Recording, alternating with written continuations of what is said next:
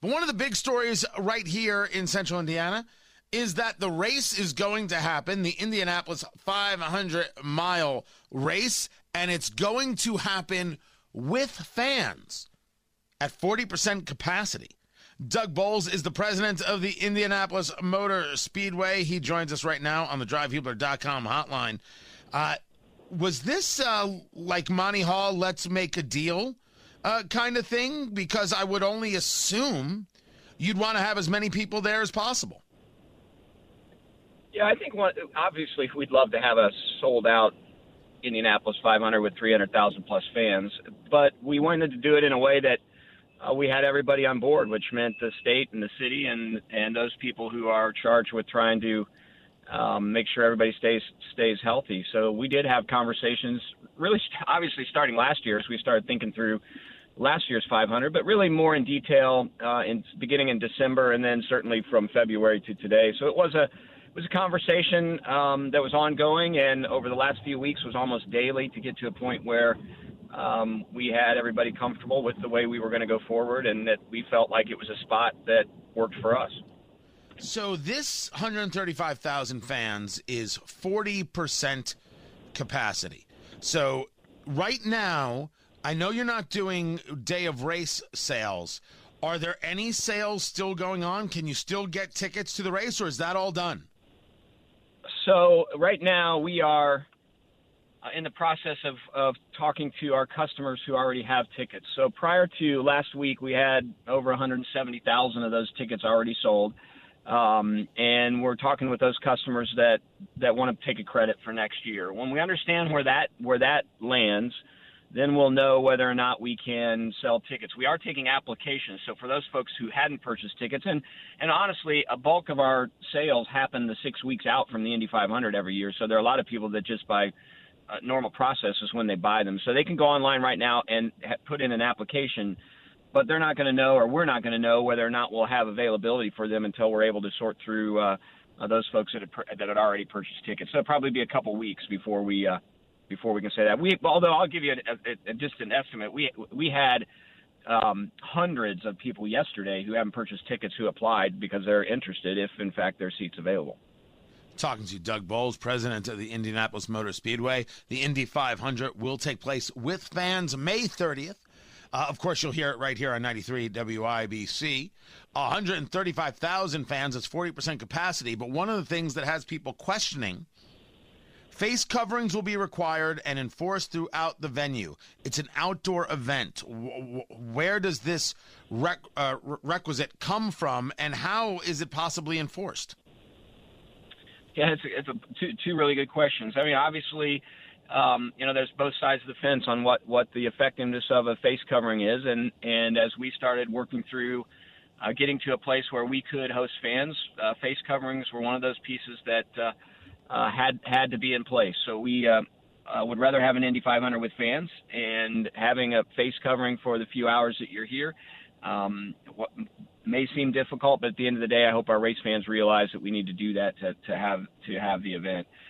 So that's really where that is. And in terms of how it's going to be enforced, we're working with a whole large group of folks that are going to be trained to walk alongside our customers and remind them to put those face masks on when they're not eating and drinking. Obviously, having a drink in the grandstands is part of coming to the Indy 500. So we'll work with our customers, and it's just going to be clear violators, I think, that we're going to have a challenge with. And I'm really hoping that our race fans understand that it's better to have fans here for the Indy 500 than to not. And this was one of the things that we're asking folks to do.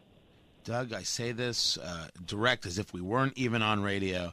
You better get prepared for a lot of pushback on that, and so your people as well. It's we want to be there. The fans want to be there. But between you and me, just, no radio. This is so fakakta crazy I can't even discuss it. That's how criminally insane it is. There. Well, now let's get back to the race. Now let's get back to the Indianapolis 500. Talk to me about what it is we're seeing so far in terms of interest of those who are going to be racing. Are we expecting a bump day? I know we're not going to have the same celebrations, right? Carb day and things like that. There'll be no snake pit. That's a shame. What are we seeing about those who are going to be in the race, at least attempting to be a part of the field of 33? What are they telling you? Well, our drivers are excited. I mean, last year was devastating for our fans and was just as devastating for our drivers not to be able to see fans. So drivers are excited about it. I think we're going to have 35 or 36 cars, so therefore that does mean you'll have bumping. And just on your point about the music, the Indy 500 is a race, but it's really more than that, and it's an experience. And what makes that experience work is the fact that there is a concert that goes on in the middle of the racetrack. And Carb Day is about people in Indianapolis celebrating summer around the corner, and it's where you park and who you sit with. And we know this year is going to be different, but it's going to be a lot better than where we were last year, and it's a bridge to getting back to the normalcy that we expect in 2022. So, yeah, you're right. It's going to be a shock and a shame to lose some of those things, but I'm excited to be able to say we're going to have 135,000 fans here, which will be the largest event in the world since the pandemic started. Give me an idea of Roger Penske's mood. He buys the Indianapolis Motor Speedway. He owns IndyCar. This is the culmination of a life's work. It's not one thing to win the race. It's another thing to win the race repeatedly. It's another thing to own the race. He gets a hold of it. He's got all of these plans. And now for the second year, he doesn't get to visualize it as he may have. What's his mental state? What's his thoughts? What's his look for the future? You know, the people that know me know how much I love the Indianapolis Motor Speedway and how I can't wait to get up every day to come in and work at this place and get it set for fans. I wish I could give every single fan and, frankly, anybody in this community an opportunity to spend 5 minutes with Roger Penske. We've gone through an unbelievably challenging time, and there never has been once that Roger Penske said, hey, man, I'm losing millions of dollars on this, or how could I have purchased this Indianapolis Motor Speedway at this time when I could have waited 6 months and probably gotten it for 10 cents on the dollar. He has never once said that, and he has always come in every day with a smile on his face and said, let's get going. We're going to move this thing forward. And if you ask him directly, he'll say, this isn't a short-term investment for me. This is a long-term legacy investment. He said, I'm involved in businesses all the time that have challenges at first. We're going to win this. And his analogy would be, last week we were 2 laps ahead. This week we're only 1 lap ahead, but it's okay. We're going to get 2 laps ahead again. He never feels like he's behind, and it's that attitude, honestly, that's helped us as a staff, continue to deal with all these changes. When the guy at the top has that kind of attitude and never once looks at you like, why have I done this, or I'm not interested in continuing to invest in this market. He's an amazing person. He's committed to this place. He's committed to Central Indiana and making this better for all of us. So we're lucky to have him.